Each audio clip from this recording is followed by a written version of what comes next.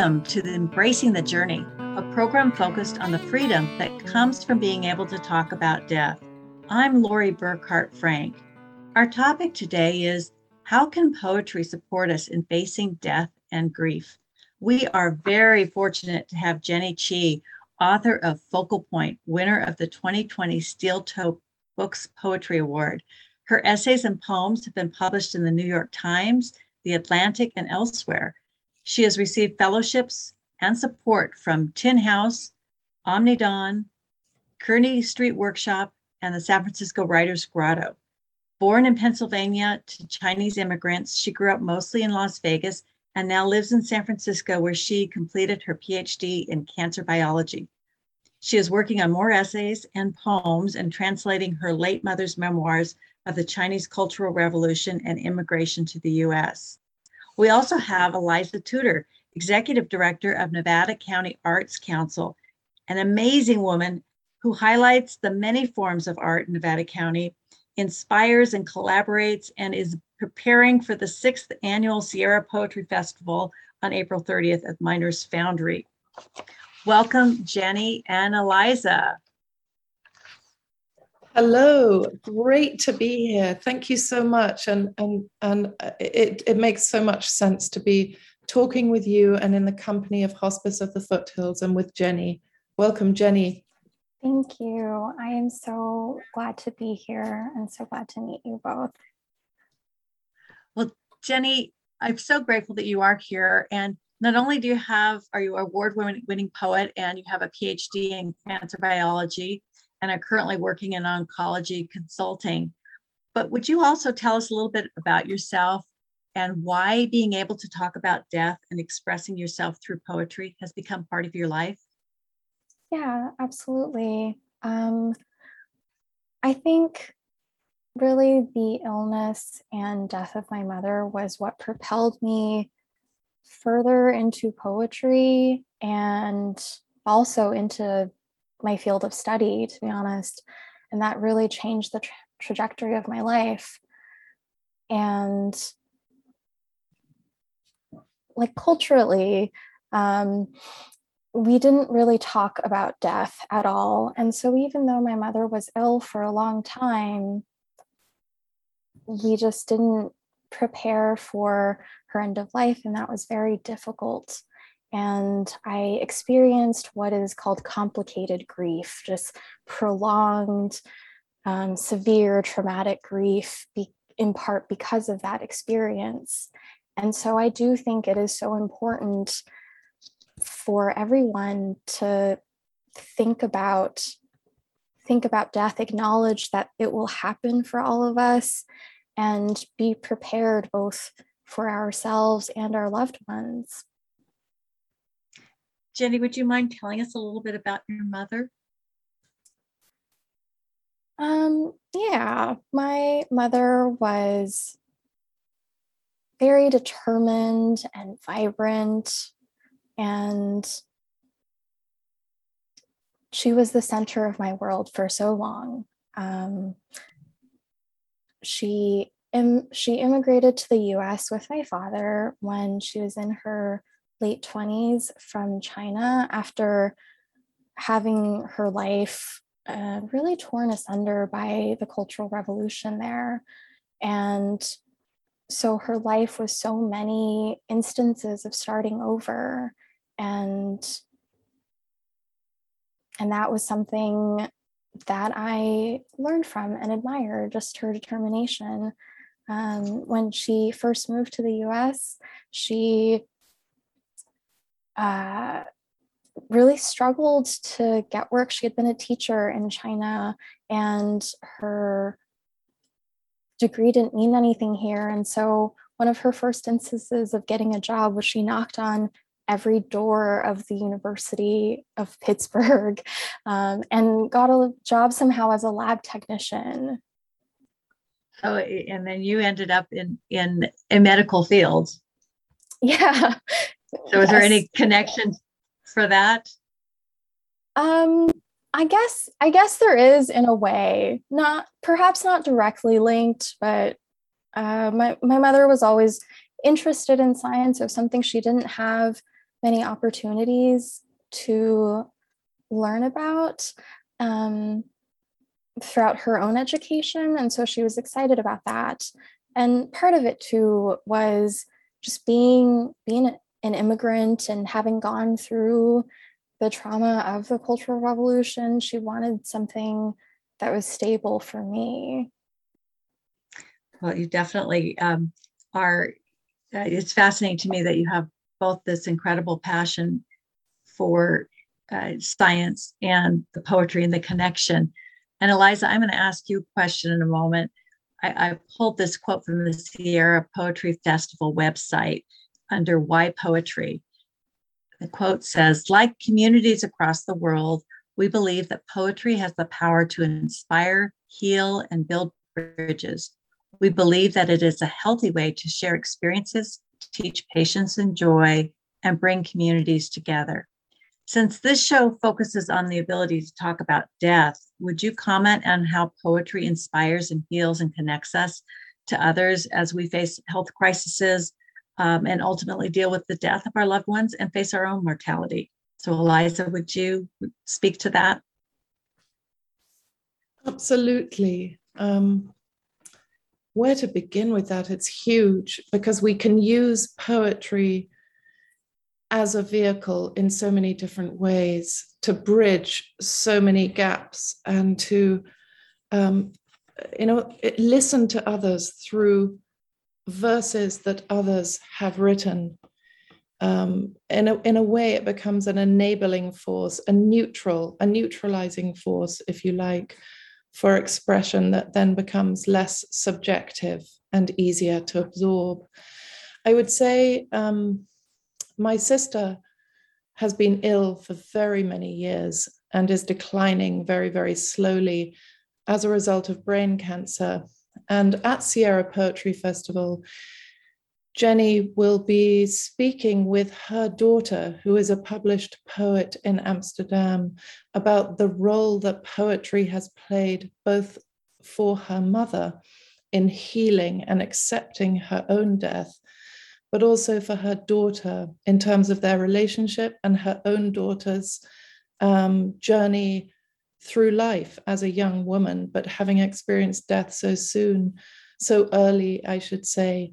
But looking back at the body of time, if you like, since the inception of Sierra Poetry Festival, we created it in this wonderful community in the foothills of the Sierra Nevada as a way to bring people together. And in fact, for the first few years, we were even sponsored by Dignity Health, by Sierra Nevada Memorial Hospital, because the management then could recognize it as such a tool for healing. And for many years had a program which our own very first poet laureate, Molly Fisk, led, in which she engaged with cancer patients around writing poetry. But when we think about healing, we think of it in many, many different ways. It's, how to engage in non-violent communication in general. We live in such a polarized world today, and it's only getting more polarized. So I think all of us that have a voice within our communities almost have a civic responsibility to which we can bring healing and joy, to share in a form of, if you like, non-violent communication. And poetry is a means for that. So having said that, it seems like such a dark or formidable thing, but let's demystify it. Let's have fun with it at the same time. And I'm sure that Jenny will bring that. She has a likeness to her. You can hear it in her voice. It's such a sweet voice. So I'm looking forward to hearing Jenny read her own poetry as well. Yes, Jenny did promise to read a few of her own poems in a little while. Jenny, I want to throw a question in here for you. Is there a difference in the creation of poetry to deal with death and face and go through grief and reading it? Did you do both? That's such an interesting and good question. And I did both, but I think they're there is a difference. In the first year after my mother died, I didn't actually write at all. And that was also before I became a quote unquote serious poet. But I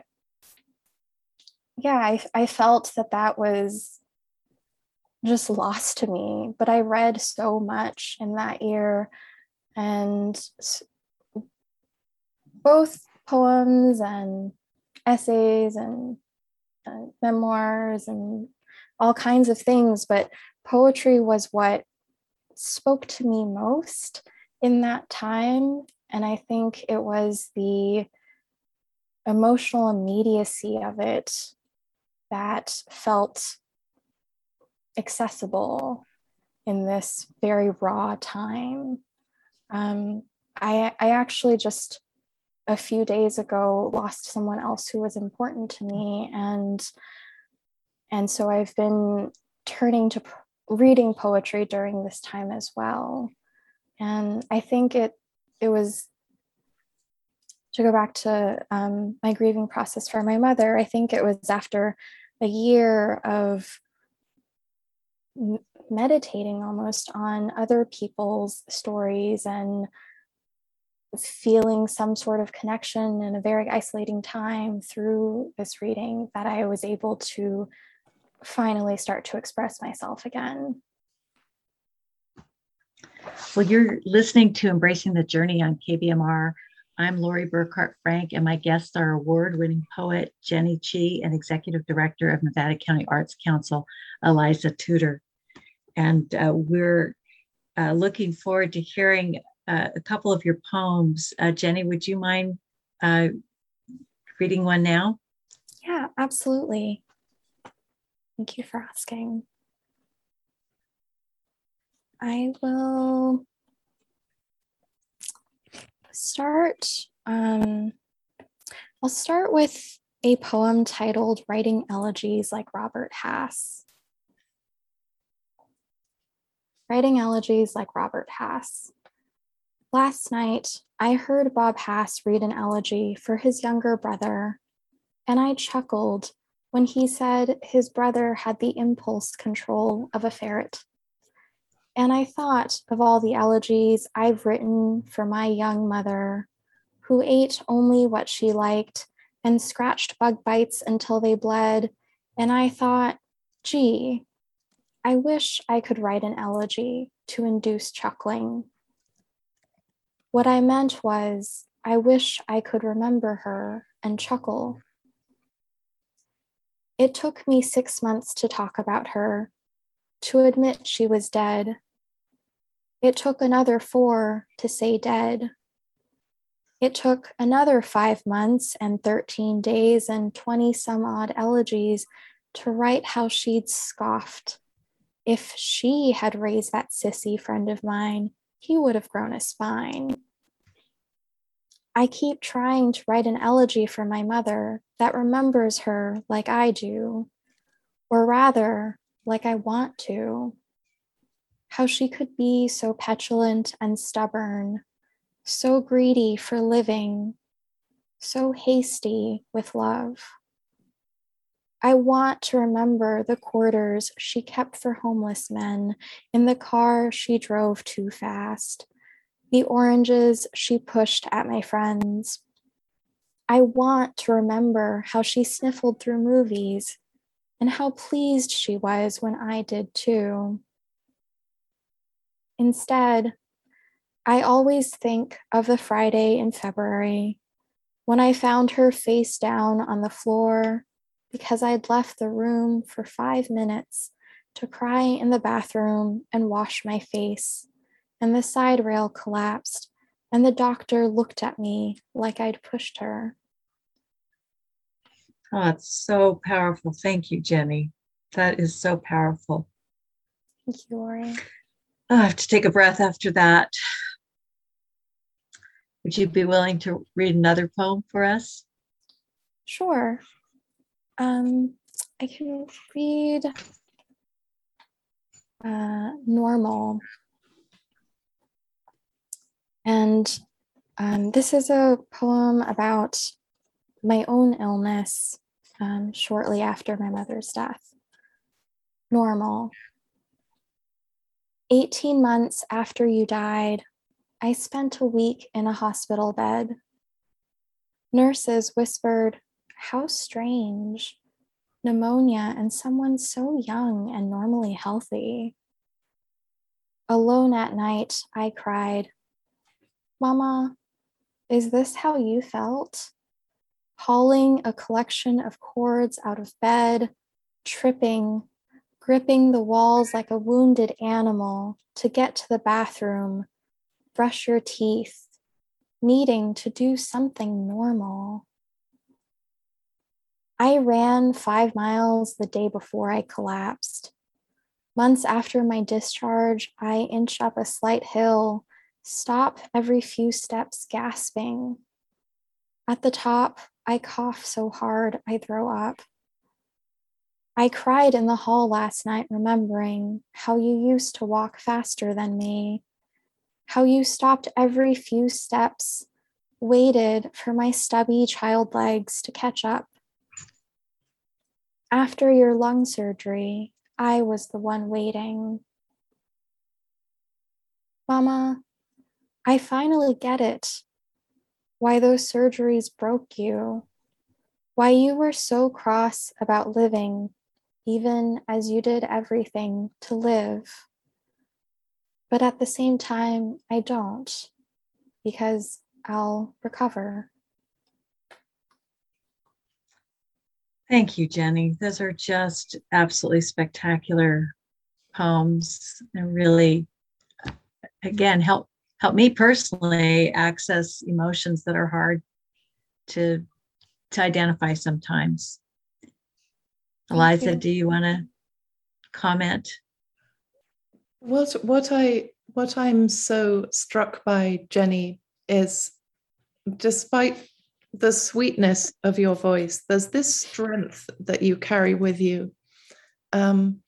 Is this an aspect of something that you have commanded in yourself, or is it a true strength, if you like, born of the sort of demystification of the death you have felt in such a real way, and a transformation of your own suffering along the way that has developed this strength, do you think? Wow, thank you, Eliza, for saying that. I don't know. I like to think that I have inherited some strength from my mother, who endured so much. I don't necessarily view myself as being particularly strong, to be honest. But yeah, I like to think of it as part inheritance and hopefully part transformation, like you said, of experiencing something difficult as a young person and having to do something productive with that. Mm-hmm. Your mother would be so proud. Thank you. It's Absolutely. the kindest thing anyone can say. Jenny, do you recall how you were first exposed to poetry? Is it something in your family that your family appreciated? Actually, yes. At least the way my mother told me this was that this is something kids have to do in China from a young age. But she taught me to recite poems in Chinese, like from the Tang Dynasty. So they tend to be like very short, concise poems. And I started learning them when I was, I don't know, probably like 3 or 4. And it was my mother and also my paternal grandmother, who took care of me for a time as a toddler. They just taught me these poems. And I still remember the illustrated books of them that are like tattered and falling apart now. And so that was always just in my background. And my mother also like gave me my first journal when I was 8. And what I also remember being struck by was when I finally started being exposed to poems in English. I was probably in like late elementary school, middle school, and I read William Blake's The Tiger in the beginning of some YA novel. It was like Off-Brand Animorphs. I don't really remember the novel. And I loved the musicality and imagery of it. And that was just so striking to me about the language. Thanks, Jenny. Eliza, do you recall, did you grow up in a family that valued poems and encouraged you to enjoy poetry? Very much so. And I also think it was part of what we learned in school in a way that is so unfortunate now, with, especially, I hate to say it, in America.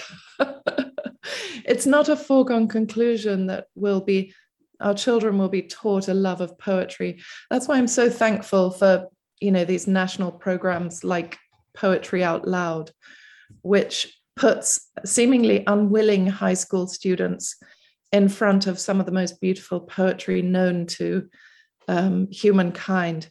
And through what starts as a sort of slightly disgruntled participation ends up with a lifelong love of poetry.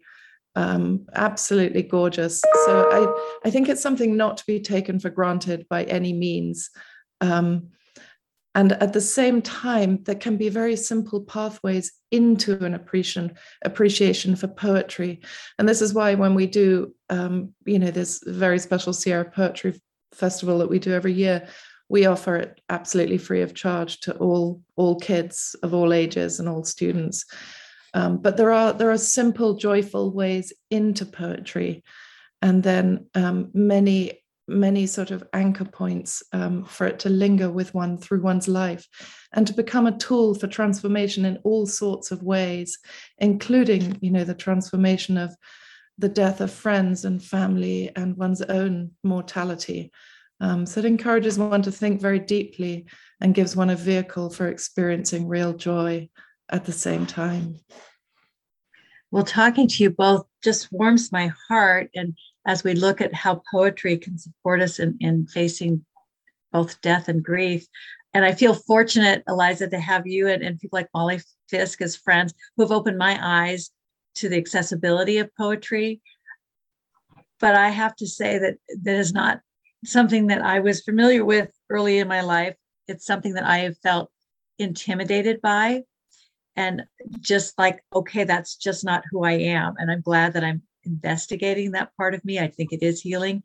But for people who are listening, who may feel like this is an enjoyable thing to hear, but it's not for me, how do I get started? Jenny, let's start with you. If you could speak to that. Sure.